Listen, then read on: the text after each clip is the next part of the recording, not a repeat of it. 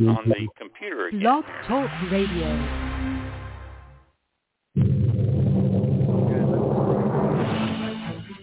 This is All About Wine, the talk show dedicated to the wine industry since 2009, featuring winemaker, cellar master, vineyardist, and tasting expert, Ron.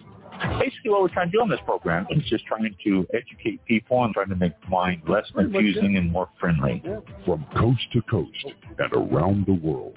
You know, we really have had some neat people on the program. I love that. Post your questions and comments during the live show on our Facebook page at www.facebook.com/allaboutwinebtr. Again, that's www.facebook.com/allaboutwinebtr.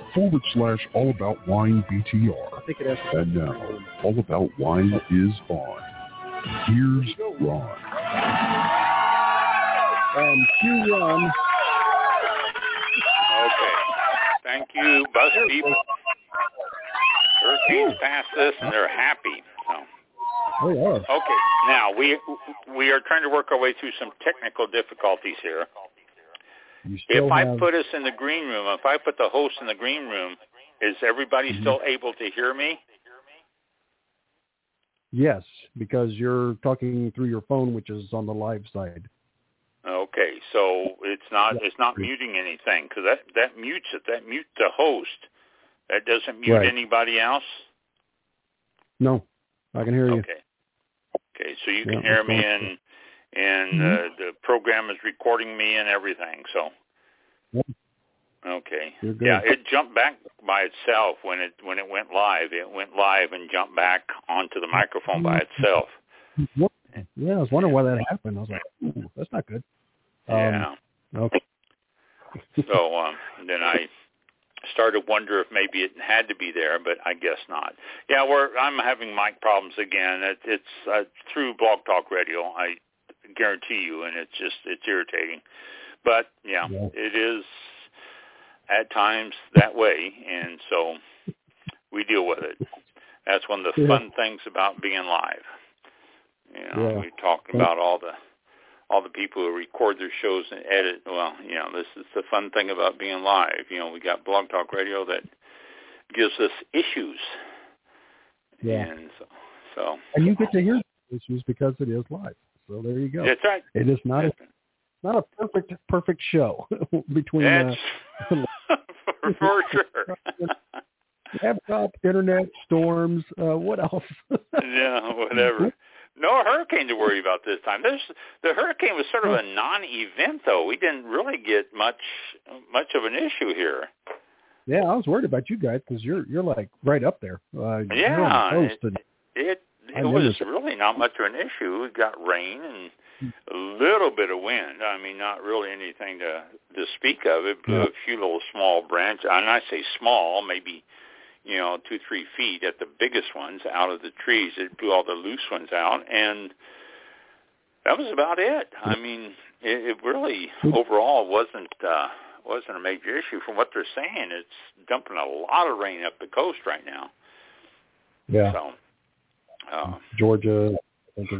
Georgia and into the Carolinas. So it's affecting them, I think, more than it did us here. So. Yeah.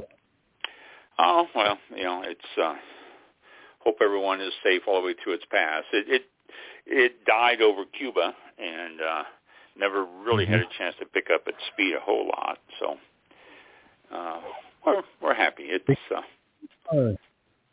became a hurricane shortly after Cuba, and then it went back to a tropical storm. I think it was. I heard it was a Category 1 for a little bit, and then it just didn't have enough energy. So yeah, well, that's the way that's the way I am too. I jump up and I become energetic and all that. And then it's just like, oh, this isn't worth it, and then I slow down again. So I can understand the hurricane's thoughts on that. So. And I would be amiss if I did not say congratulations, Tampa Bay Lightning, for winning their second in a row Stanley Cup. Yeah, where's that? Yeah, really. Quite an accomplishment. That's a pretty rough pretty rough cup to get, pretty rough championship to get. I mean, it's just being out there and playing ice hockey and hitting the puck around and doing that stuff. That in itself is beyond the mere mortals of the earth. And then to be able to go through and win, what was it, 4 series they had to win to win the cup? That is really quite an accomplishment. So, so congratulations, Tampa Bay Lightning, on the Stanley Cup and a two-peat. So that's really quite an accomplishment in itself. So, absolutely. So good for them. And let's see, what else is going on that is nothing to do with wine that we can talk about?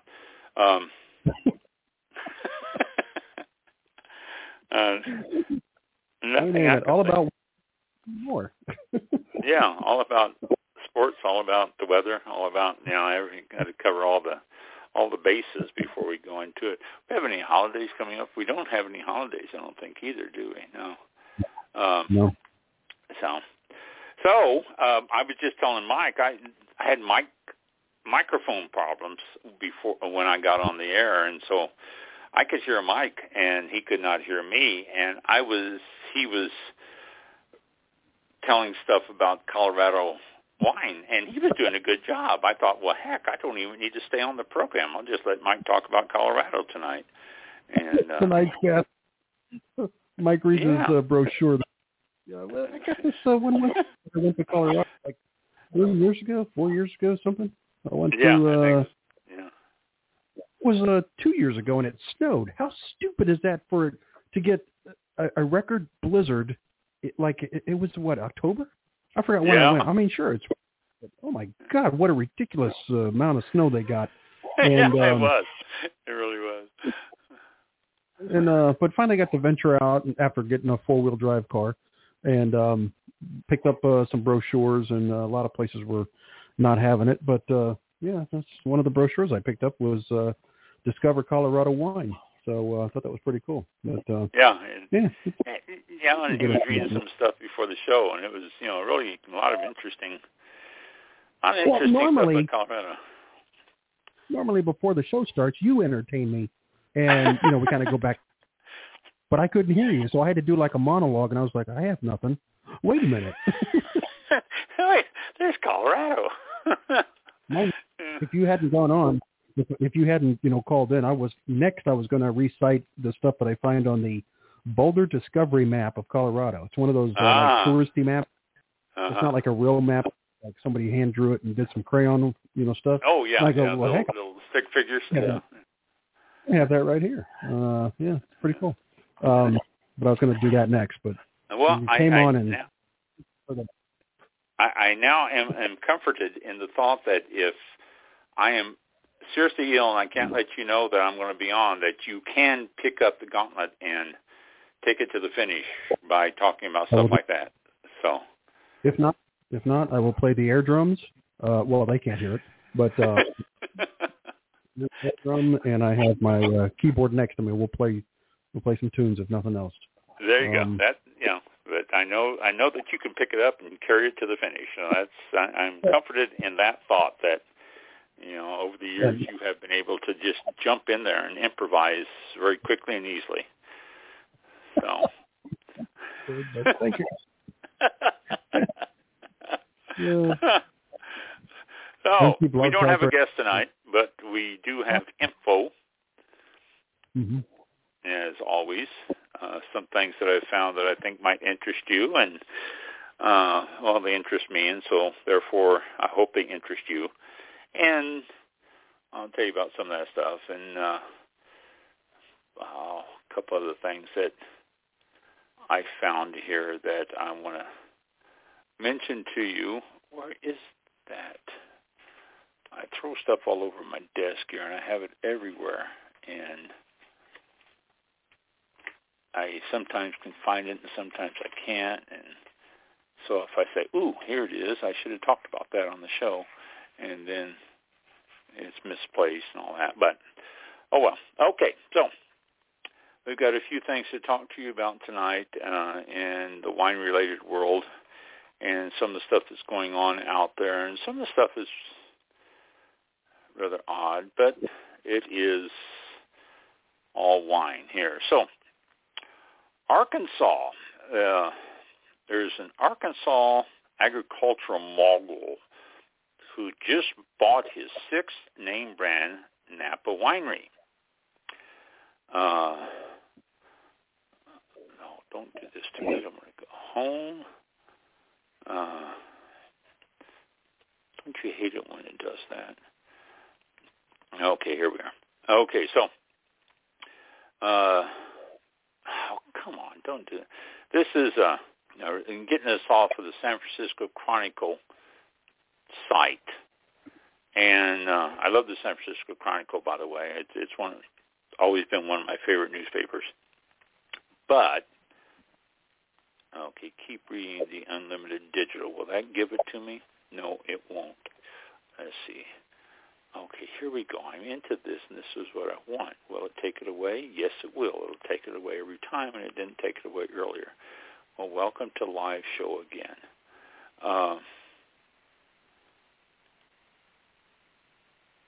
Keep reading. Yeah, if this was a recorded show, none of this would have been on the air. None of this would have been on the air. Yeah. Okay, at least there.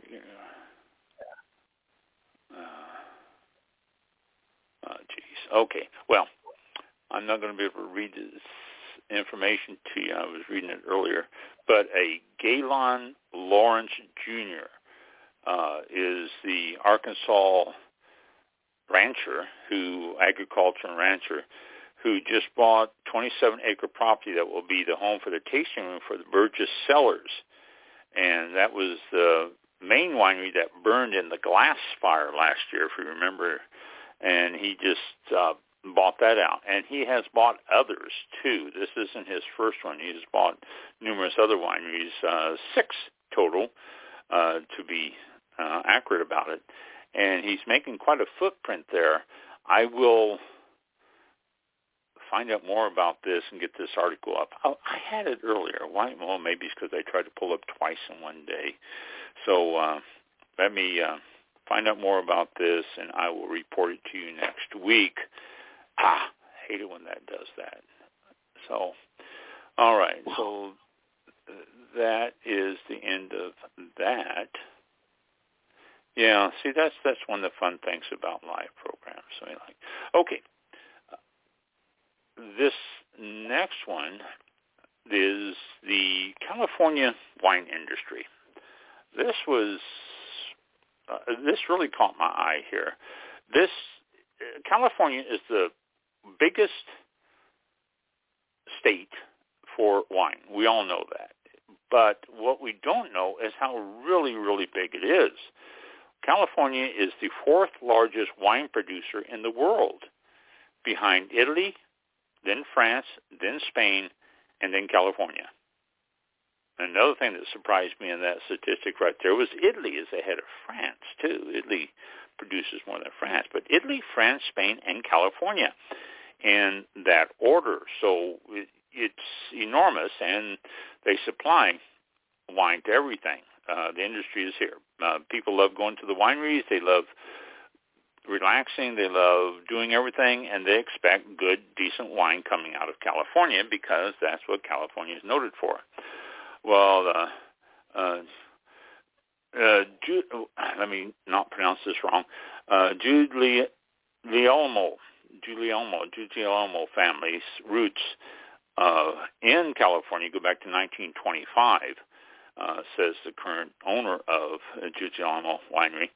And it's been a centerpiece of their existence for years, and it ties into all the stuff that they've done in the history of the state and the wine and everything else. And he said it's an interesting industry, but it's ever-changing, and the wine industry has always been a strong contributor to the state's economy. And he says he doesn't really see that changing. What makes California the center of the fine wine industry is the U.S. In the U.S. is a combination of climate, soils, devotion of the business, and people following up with it and taking care of stuff. Jones Family Vineyards owner Rick Jones says that despite all the inherent advantages that California has for making great wine, there is also many challenges. COVID closed down restaurants, and that were a big part of the market for consuming California wines. They had to pivot the wineries around to try to find an outlet for wine other than restaurants. Then they had the wildfires, particularly in the North Bay, and that was devastating last year. Estimated cost of the wine industry in 2020 was around $2 billion. $2 billion. Now, let me give you a little quick statistic here, which I saw not too long ago to put it in perspective. 1 million seconds is 11 days. Okay? 1 million. 1 billion seconds is 30.14 years. So when you're talking $2 billion, that's a tremendous amount more than just a few million here or there. And just as a little extra aside here, 1 trillion seconds, and when they start talking about spending $1 trillion on this or that, that's 30,137 years, or 301 and a third plus centuries. That's 1 trillion in seconds. So staggering, really staggering if you think about it that way. But $2 billion in loss in California because of the wildfires last year.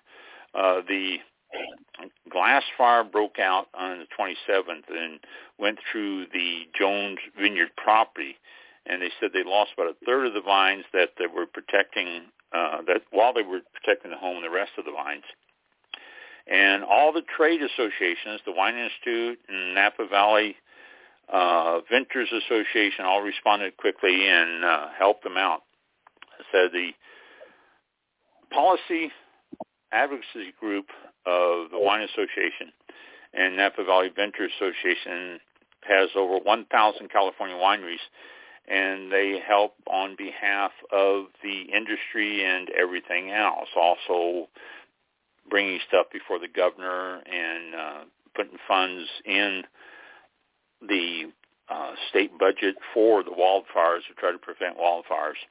And also the Wine Institute was instrumental in helping keep the employees safe and helping get shots for all the workers and all the employees, and even to the farm workers, too. They were instrumental in doing that. And it's just a lot of talent, a lot of people in California working to keep California going and all that. And they said everybody has challenges, and they think the wine industry is very resilient and it's going to bounce back. 49 of the state's 58 counties grow grapes. They're everywhere. And because of that, it is an agricultural event that you cannot escape. And they're saying that they're recovering. They're recovering quite well after the fires, after the COVID, after the shutdowns and everything. California is making a very decent recovery. So overall, something that California can be proud of and something that we can look at and say, all right, I'm glad somebody's doing something and it's taken care of. And then, opening up for visiting again and open up for tasting and all that. So if you can make a trip to California, those are the things that we always hope we can see, and they are available now. I don't know if I'm a golf fan. I'm a sports fan, basically, but golf is one of the things I do, actually. And Phil Mickelson won, this is in the Chronicle again. It's not going to let me finish this article. Damn it. All right, this is another one I'm going to have to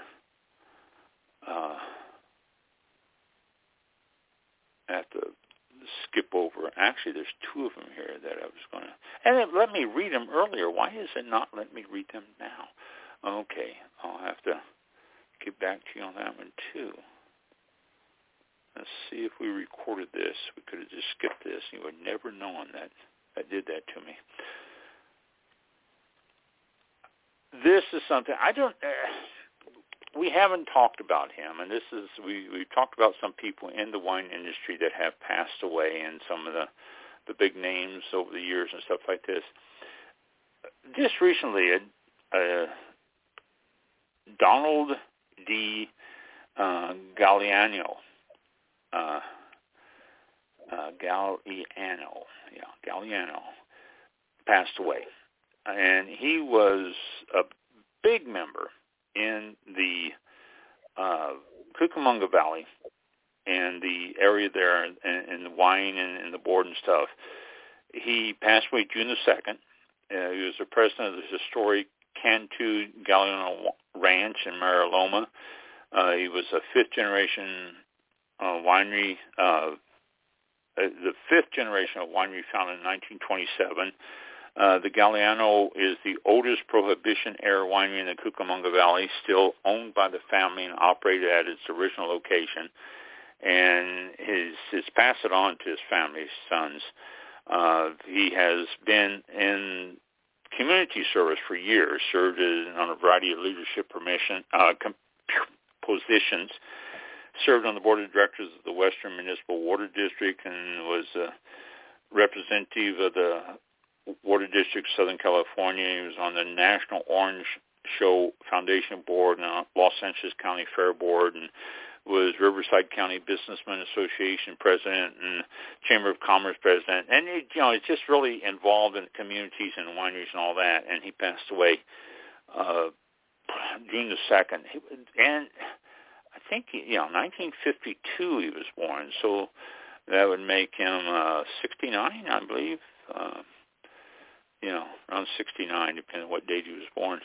And so he will be missed. I would see his name pop up whenever I was reading different articles and stuff about Southern California. He was very involved in a lot of the stuff in Southern California. So I wanted to pass that on to you just because of his presence and the fact that I've seen the name quite a few times before.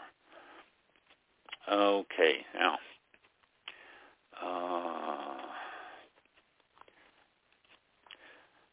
Sip of my wine tonight. Let me take a sip of it, and I'll tell you what we've got here. Oh, that's good. It is called H3 2018 Cabernet Sauvignon Horse Heaven Hills, hence the H3 Horse Heaven Hills Vineyard. It says 2018 Cabernet Sauvignon Horse Heaven Hills, Washington State. H3 is inspired by the wild horses that used to roam the Horse Heaven Hills. Each wine is carefully cultivated to bring out the complex flavors of this rugged landscape. Aromas of dark fruits and currants with a balance of earthy and deep berry flavors with a cocoa finish. 100% family farm and estate-sourced fruit. And then it has a QR code so you can find out more about it.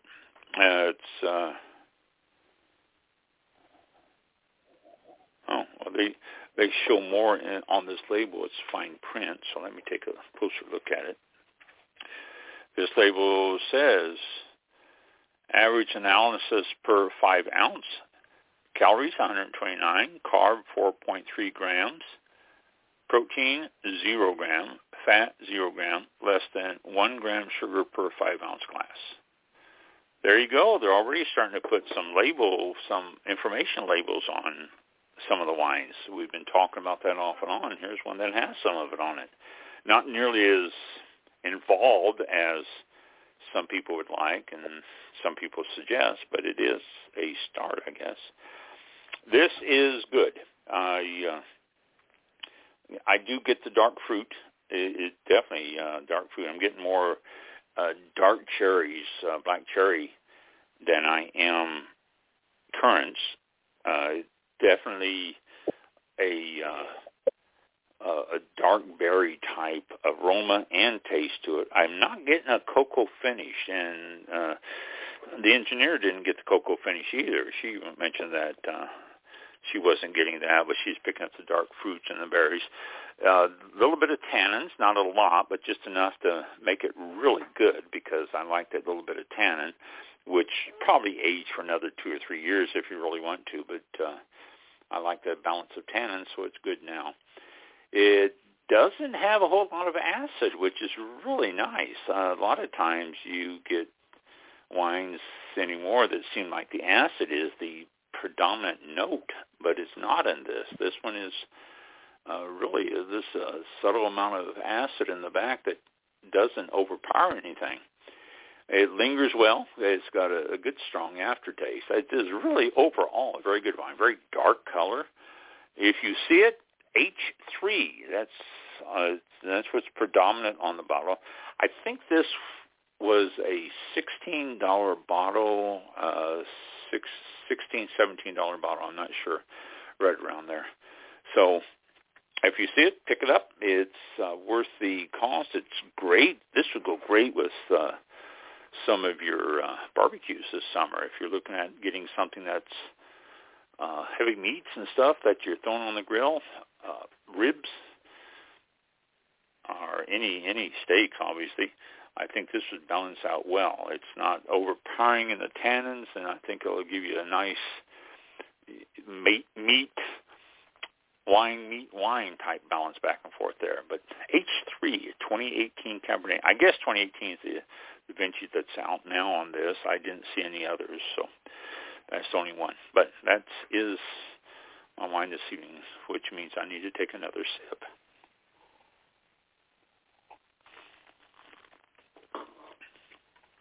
It is good. It is really good. Okay. Back to this here. Oh, let's see. Here we go. Violent hailstorms hit vineyards in France and Spain. I don't know if you've heard about this or not. Serious violent hailstorms have hit with Vouvray and Ribera del Duero suffering the worst damage. The Spanish newspaper says many as 2,000 hectares, which I can't do the conversion from hectares to acres in my head, so I can't help you on that, were affected by a hailstorm last week, representing 10% of the region, with the main damage around the town of Pescoro de Duero.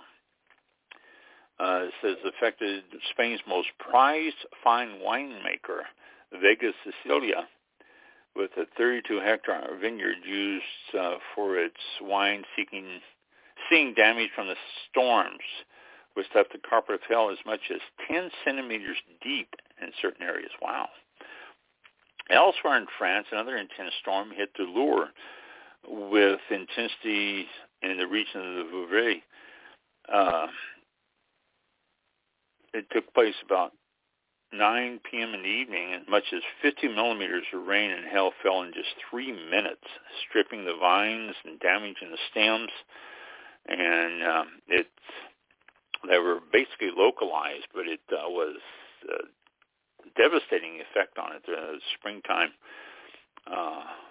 hailstorm, or early summer hailstorm like this, really hurt them, considering that they had some severe springtime frost, and so the grapevines were behind on a lot of their flowering and budding and getting fruit set and all that. So because of that, it could hurt some of these vineyards over there. But that just happened. So I wanted to pass that on to you. Yeah. So 2,000. Oh, what? I don't know if I'm on or not.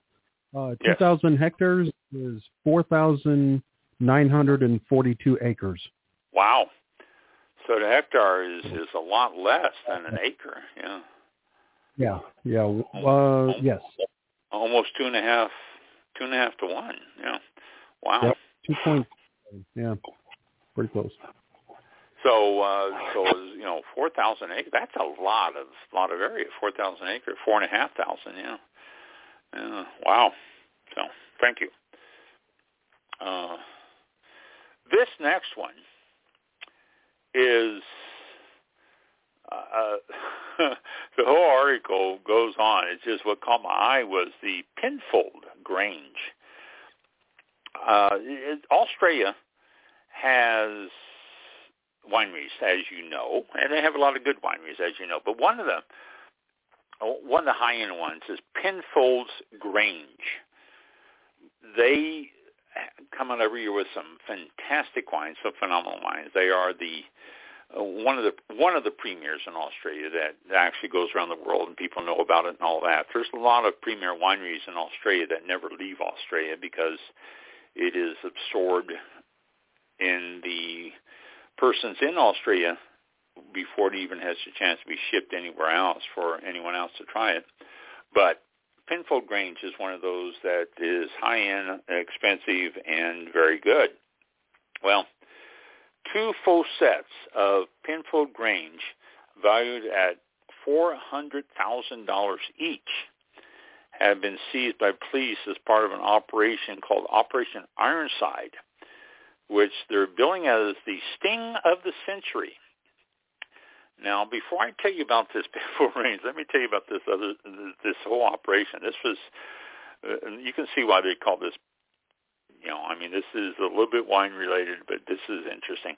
This massive police operation, which began 3 years ago, has now seen 224 people in up to 20 countries charged with various offenses.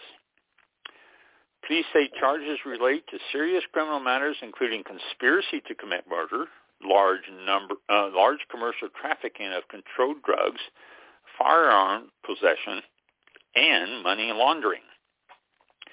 The focus of police raids in South Australia has been the Camachero outlaw motorcycle gang.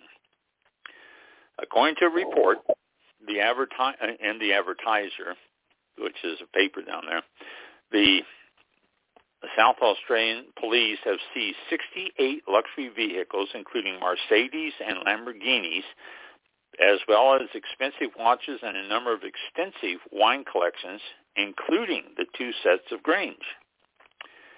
The FBI were secretly behind an encrypted device called ANOM, A-N-O-M, which was being monitored by Australian Federal Police in Canberra, which criminals used to communicate and plan crimes, believing their messages were safe from police, the Advertiser says. But it was the ultimate Trojan horse, and the AFB was reading the 25 million messages in real time. The Australian Federal Police say 3.7 tons of drugs, 104 weapons. Now, this number got me to is $44,934,457 million in cash. Okay, so that's $44,934,457 million in cash and assets expected to run into the millions of dollars for the assets have been seized.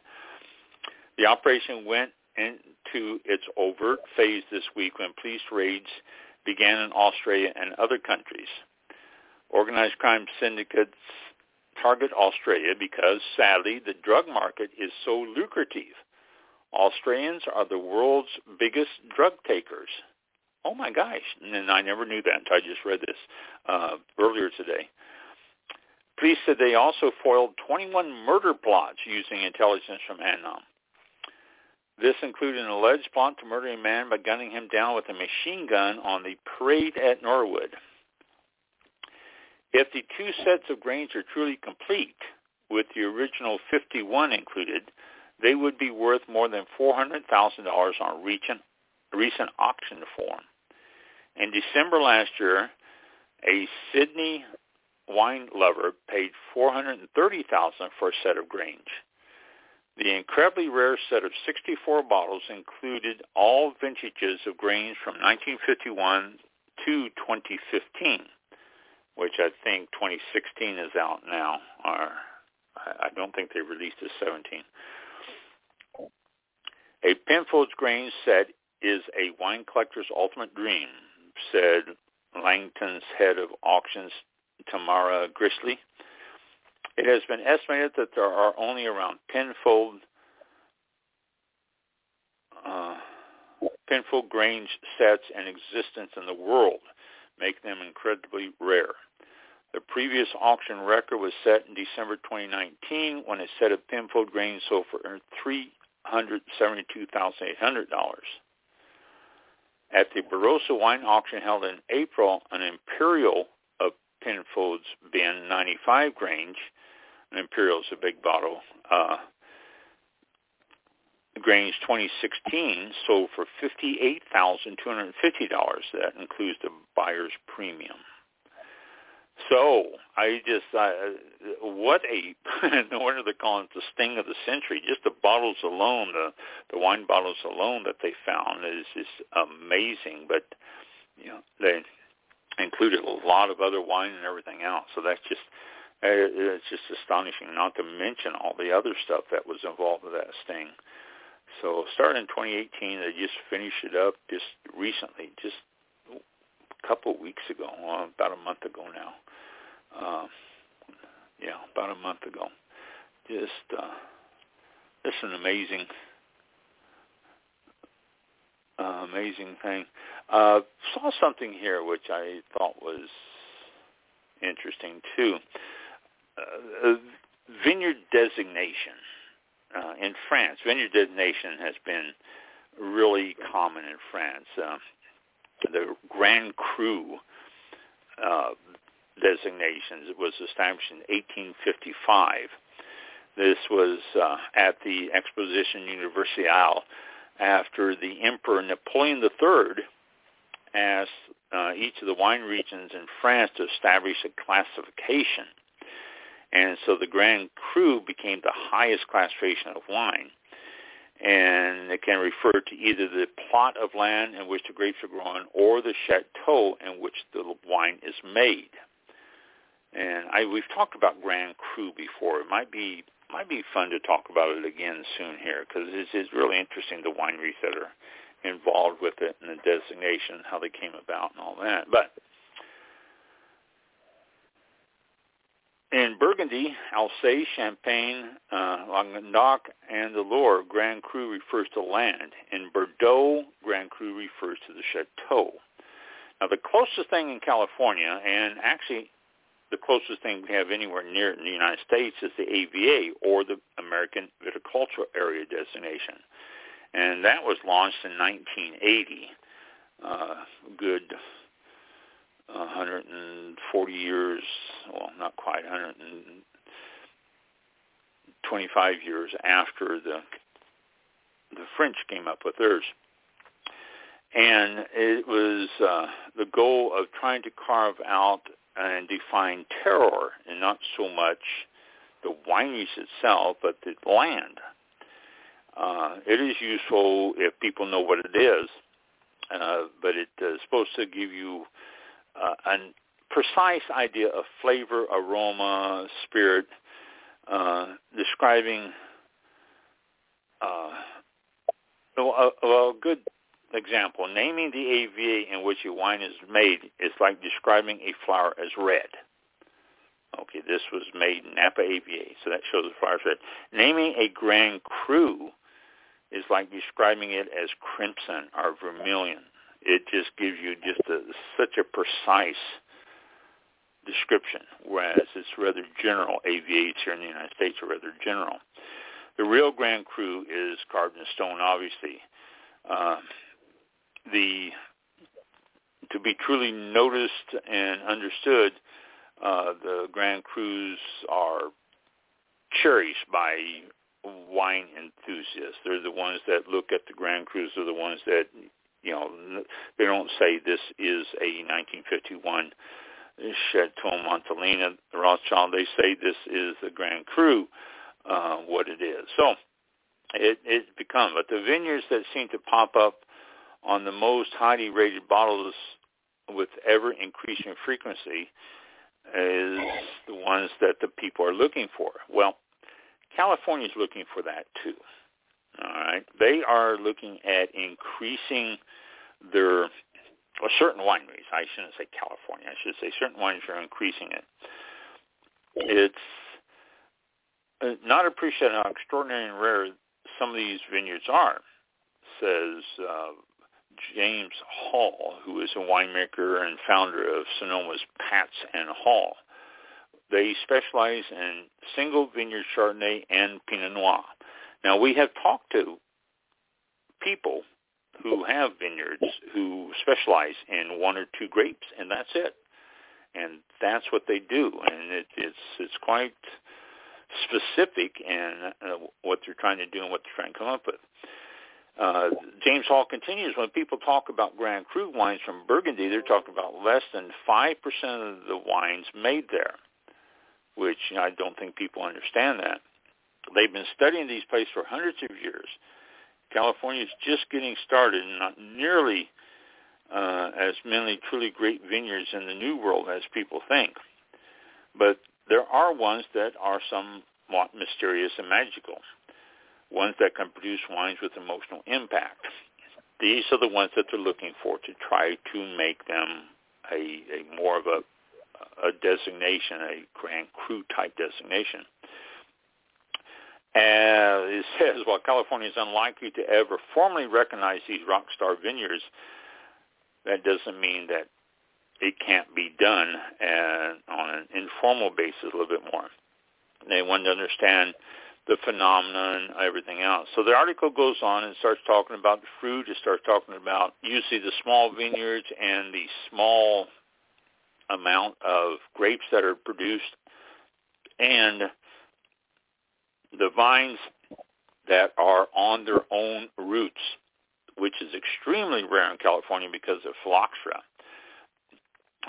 So these grapes are in great demand. Now, I don't know, that's always surprised me, if I may editorialize for a moment here. Why would it make so much difference? Because the root system is just a feeding system to the vines, but they are really in a premium if you can find grapes that are on the original rootstock, because the phylloxera gets into the original rootstock of the Vitis vinifera. They really need to be planted in or grafted into American roots, and if they're not, phylloxera could invade them very quickly, very easily. But it is something that comes at a premium in California. If you can find farming of original rootstock, then it becomes very special. And I don't know if it would make a difference in the grape taste or not. I tend to think no, but maybe I'm wrong. So they're looking at doing more of getting a designation in California of, well, actually a few people are. It's, what is it, James Hall and another man by the name of let's see, Hall and Julian Fairard, who is a farmer in Roberts Vineyards, and Tom Gamble. These are people who are looking at doing a type of Grand Cru type designation. They are all small estate wineries. They all have distinct growing areas. They all have very limited productions of what they do, usually Cabernet, Pinot Noir, Chardonnay. Pinot Noir seems to be very popular, too, in the small production of the different wineries. Vineyards with 12 to 14 acres, making all different Pinot Noirs, and 6 to 8 vineyards with just Chardonnay. This is very popular all around Napa, Sonoma, and Mendocino, and stuff like that. And these are the ones that are looking at doing a specific type of designation Don't know what's going to ever happen. It might come about if they continue on. I'll let you know about it if I see anything else about it, or if it ever happens. It took a long time for the French to come up with their prestige that they have under their Grand Cru now. Just being Napa, California on the label, that has a lot of prestige, but these guys want to make it even more personalized. They want to take it that one step further. So they said they're paying top dollar now for the grapes they're getting. They're paying top dollar now for what they're doing and all the equipment and everything else. And they are delivering nothing less than perfect, which I think that's going to interpret, and it doesn't say it here, but you're going to be paying top dollar for the wine itself. And just more designations on the bottle, I think, is going to give them the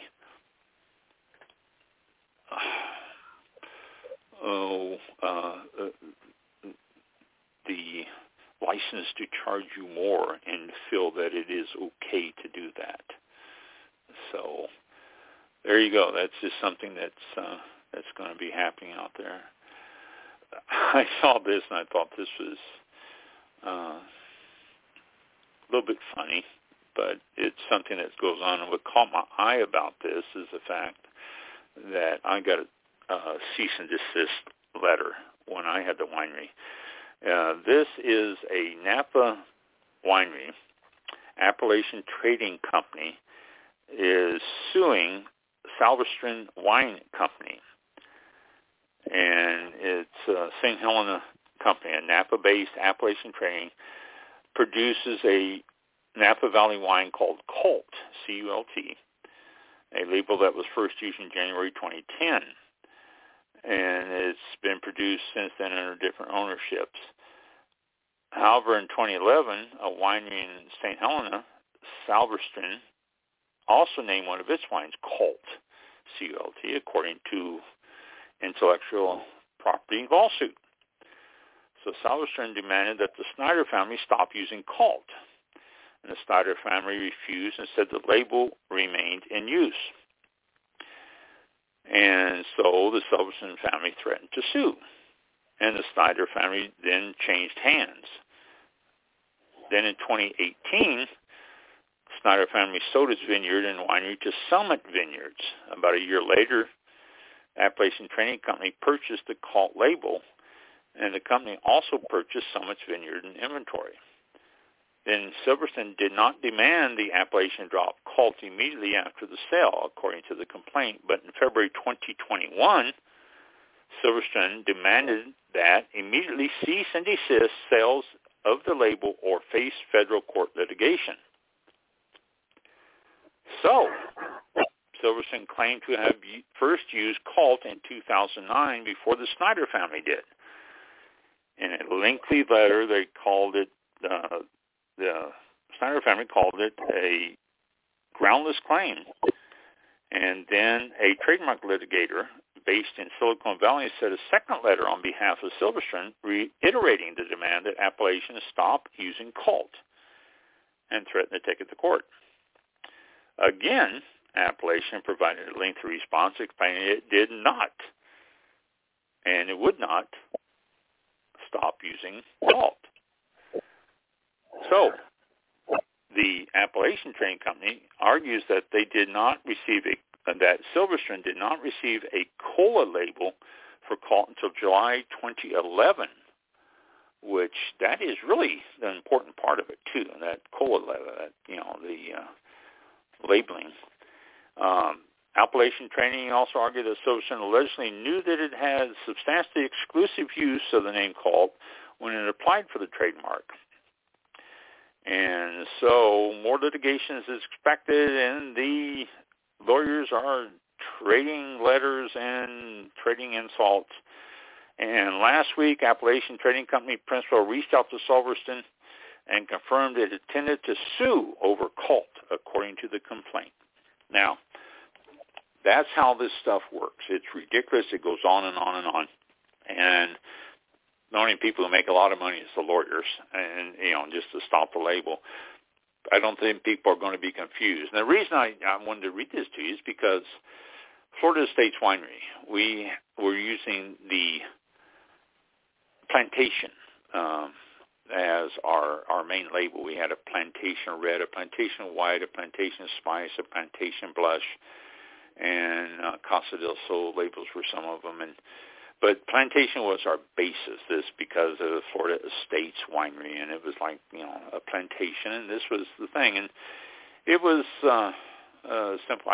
We're not up anymore. I was going to say go check it out, but the site has been down for some time, obviously. But this was the thing. Well, I received a letter back in 2012 or 13 that stated it was from a West Virginia, I think, a West Virginia winery that from a lawyer from West Virginia winery that stated that I need to cease and desist using Plantation Blush because they use it. And I thought, this is ridiculous. Why? I need to cease and desist because they're using it also. I'm not shipping to West Virginia. They're not shipping to Florida that I knew of. And yet, I guess somebody had been here and they got a bottle and they took it back up there and they saw it and they go, well, wait a minute, they can't use the same label as us. So they took it to the lawyer. And the lawyer sent me a letter, cease and desist. So I wrote them back and I said, I got my COLA on this in 2001. When did you get yours? COLA means that I was registered with the, TTB, Tobacco and Trade Bureau, and that's when it was first okayed. And I said, when did you get yours? And I never heard from them again.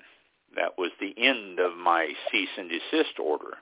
And I did not cease and desist. And I didn't tell them I wanted them to cease and desist because I thought it was all frivolous. But this is what goes on. I'm sure I was just one example there, and I'm sure it bounces around and goes on around the country all the time. But this just reminded me of some of that. It's just, I'm the big boy. I want this label. No, I'm the big boy. I want this label, and you can't play with my, I don't think people are going to get confused. Now, maybe Napa and Sonoma, since they are right across the street from each other, well, not literally, but I mean, over the hill. One of them's in St. Helena and the other was in Napa. I guess that could be an issue because they're both right there, and that might be an issue with both of them. But a lot of these around the country that do this stuff, I think, are just sort of, just so the lawyers can have something to do and make more money. And it's, that's my opinion of it. So, let's see. Let me see. And then I've got a few more here for you. Naked Wines. Yeah, I'm sure you've seen those. They're advertised everywhere. They have advertising on just about every type of channel and every type of thing you can find and every type of website and all that. And their annual sales leapt 68% during the lockdown. 68%. But a jump in advertising costs led to a bigger loss, which just came out. Their annual sales leapt up, but because of the lockdown, they increased advertising, which cost them more. Now, Naked Wine sells about 300,000 customer base via prescription, and the advertising cost more than doubled to 42.3 million pounds. This is obviously out of, let me see, what is this? Reuters? Well, why is Reuters talking pounds? But 42.3 million pounds, or about 12% of total sales, up from 19.8 million pounds a year earlier. That paid off with the Norwich-based company reporting a 53% surge in total customers and 78% growth in the United States, which is now its target market. However, its shares fell 1.5% as its loss before tax nearly doubled to $15.5 million. They estimate that the advertising costs around the world has really hurt it. Stay-at-home trends have driven a step change in volumes from online wine sectors. It's uncertain if this trend will hold up post-COVID-19. They said the strong performance has continued in the new fiscal year, and it's estimated an investment of 40 to 50 million pounds in new customers. Majestic Wine is a spin-off from Naked Wine in 2019, and it's seen a record online sales in the pandemic. So if you're a fan of Naked Wines, Majestic Wine, same company, or if you don't like Naked Wines and you see Majestic Wines out there, it's the same company. Or if you find a new wine that's Majestic Wines, it's the same as Naked Wines. So just to let you know. But costs a lot to advertise. Yes, it does. Chemical damage kills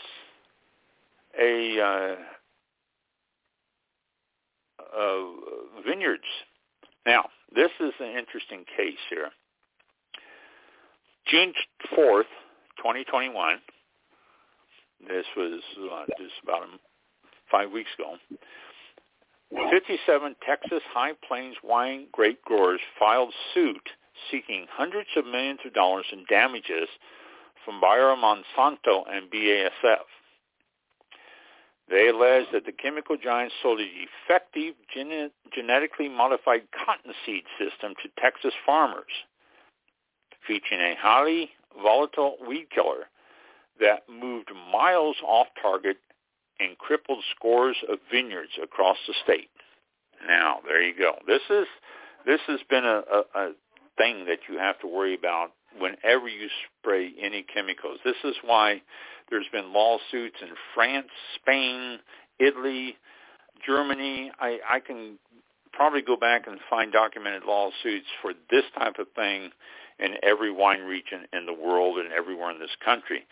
This happens. Whenever you have any spraying, it drifts. And whenever you're doing spraying in your own vineyard, you have to be careful for drifts. And if your vineyard is around something else, you have to be careful for drifts. Well, this one was a little bit different. This was genetically modified cotton seeds that contained a very volatile weed killer, and this drift and got into the vineyards.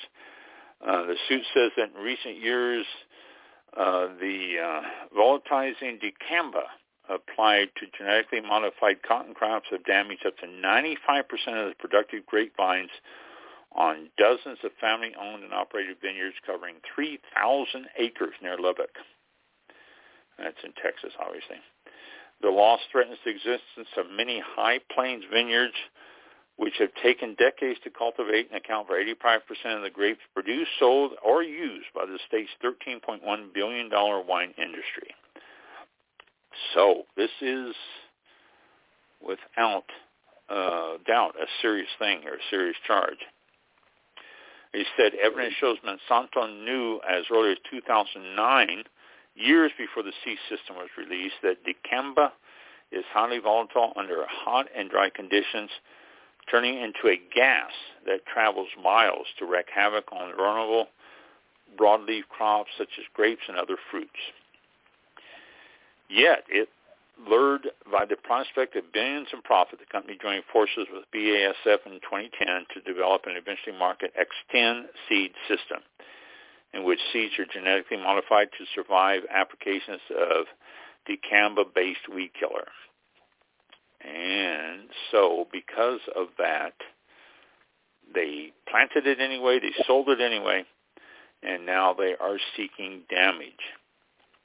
In February of 2020, a Missouri jury awarded $265 million in damages caused by the dicamba drift to one peach orchard, which was eventually reduced to $75 million. But Bayer Monsanto struck a $400 million settlement to settle other suits filed by other farmers. That agreement does not cover the Texas grape growers. And so it is a big lawsuit and a big problem. Since there's no dicamba-resistant grapevines, the plants were defenseless to the millions of pounds of the herbicide in the region's atmosphere. While the suit is receiving extensive press coverage in Texas, and it's the first I've read about it, it's not clear whether the Texas wine industry can survive it. Some vineyards have experienced a 90% reduction in their grape harvest, which brings in more than $2,500 a ton. In the past, we've gotten top premium price for our grapes, said Cliff Bingham, one of the plantees from the Bingham family vineyards. He added that his annual production crashed from 800 tons to under 100 tons. Now, when you start thinking $2,500 a ton, that's 700 tons that they have reduced. Now, Bingham says his business is facing extinction because of dicamba poisoning. We're talking about the legacy of a family business. 8 of our 11 children's livelihoods depend on the vineyard. If we can't grow dicamba-free, we're history. So there you go. Serious thing. There's this chemical drift and chemicals in the stuff. I'm not anti-chemical. Don't get me wrong. I'm not one to say all chemicals should be stopped because it has helped, but there's better ways to do it. And when a company like Monsanto or BASF knows about the damage and they continue with it anyway, then that's wrong. It's bottom line, that is just wrong. So as I see stuff, as I find stuff on this subject, I will pass it on to you. But that's where we are now. And that's it for tonight. Made it through the night without thunder and lightning. So, and I had to call back. Oh yeah. Just disconnected, and I was sitting here and taking my notes and stuff, and all of a sudden, boop! I go, what? Yeah. Oh man. I had to call again. I see that. Oh my gosh. Yeah, I don't look at the studio page when I'm doing the show because I'm always finding and looking at articles and stuff. But yeah, I see where you disappeared and came back. Yeah. Okay. Well, here we are. Thanks, Blog Talk Radio. Yeah. Thank you so much. Yeah. Well, that could be Google Voice. I don't know, but it's easier to blame. It's easier to blame Blog Talk Radio. Yeah, it is. Well, since I couldn't get through on the microphones or on the headsets, then we'll blame Blog Talk Radio. Yeah. Well, I do believe that's Blog Talk Radio doing it. You were talking about California, the fourth largest wine producer in the world, and the others that you mentioned, the first three, those are countries. Yes. And you're talking about a state in the U.S. is fourth behind all those, three countries. I'm like, whole countries. Yes. I know. That shocked me too when I read that. And and I wonder, those three countries must really produce, because when you add the rest of the United States into it, I still don't think we're number one. So, but still, they're only. I mean, a state is behind three other countries. I know, it's just amazing. Well, 43 out of 57 counties grow grapes, and wow. Yeah, it's phenomenal. I don't even know if they're counting the raisin grapes in that either. I think those might just be wine grapes. I don't know. I know. It's sort of staggering. It really was sort of staggering. But also, on the news articles tonight, that was the Penfold Granger set. $400,000 for a Penfold Granger from 51 to 2018. It's a lot of wine, but oh my gosh. I mean, and when you get that, you wonder, okay, is this been kept? I mean, they confiscated 2 complete sets, but did those crooks know what they were doing, or did they just do it because they thought it was something good to steal, and they just threw it in a warehouse in a box or something? You know, it makes you wonder about that too. So, I don't know. Remember that show on Netflix I was telling you about? If you get a chance, watch it. I think it's called Rotten, and they had one on wine and all of the almost, I guess, criminal activity that's going on out there. And if anybody get a chance to, and it's definitely worth a watch. But I just couldn't believe it. I'm thinking, oh, they're so nice, and they come on here. Well, those are the ones that come on here. But then you have that other side, like the one that you're talking about, and it's like there's something going on. It's amazing the amount of fraud going on out there. I mean, I see stuff all the time, and we hear about so and so was caught, or they discovered these pinfold collections and stuff like that. But there is lots and lots of others that are not quite that large, not quite that complex, that's going on constantly. That's making people a few $1,000s a month that they're under the radar, and it's still going on. And like you say, that Netflix show, I started watching, and then we had a thunder event, and it went off, and I didn't finish it.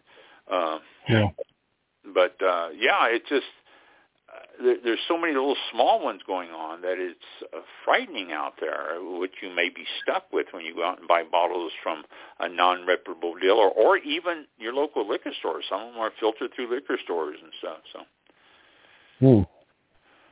Not cool. Not cool. Yeah, it's interesting. Well, we will go ahead and end the show for tonight on July the 8th, and we'll be back on the 15th, which is next Thursday, live, not recorded. We'll be back at 7 p.m. Eastern Time. Halfway through the month already. Yeah. And let's see all. Thank you all for tuning in, and be safe, and you keep drinking the wine, and we'll all come back here next Thursday and enjoy another All About Wine with Ron. Woohoo! Hey, and, thanks for listening. Good. Have a good week. Thank you. Yeah, be safe. Thank you. Like my first day, I can't find the video. Oh, there it is. Can't find the button? No. There we go. Oh, good. Play it. Play. This concludes tonight's broadcast of All About Wine with your host, Ron. For show information, links to All About Wine on Twitter and Facebook, or to be a guest on this show, visit the show website at www.allaboutwinebtr.com. Archived shows are available for download on iTunes or on our show page at blogtalkradio.com/allaboutwine. Thank you for listening. Drink responsibly, and we'll see you next time on All About Wine. Boom. All right. Go to the green room. Yeah, let's get all of us in the green room.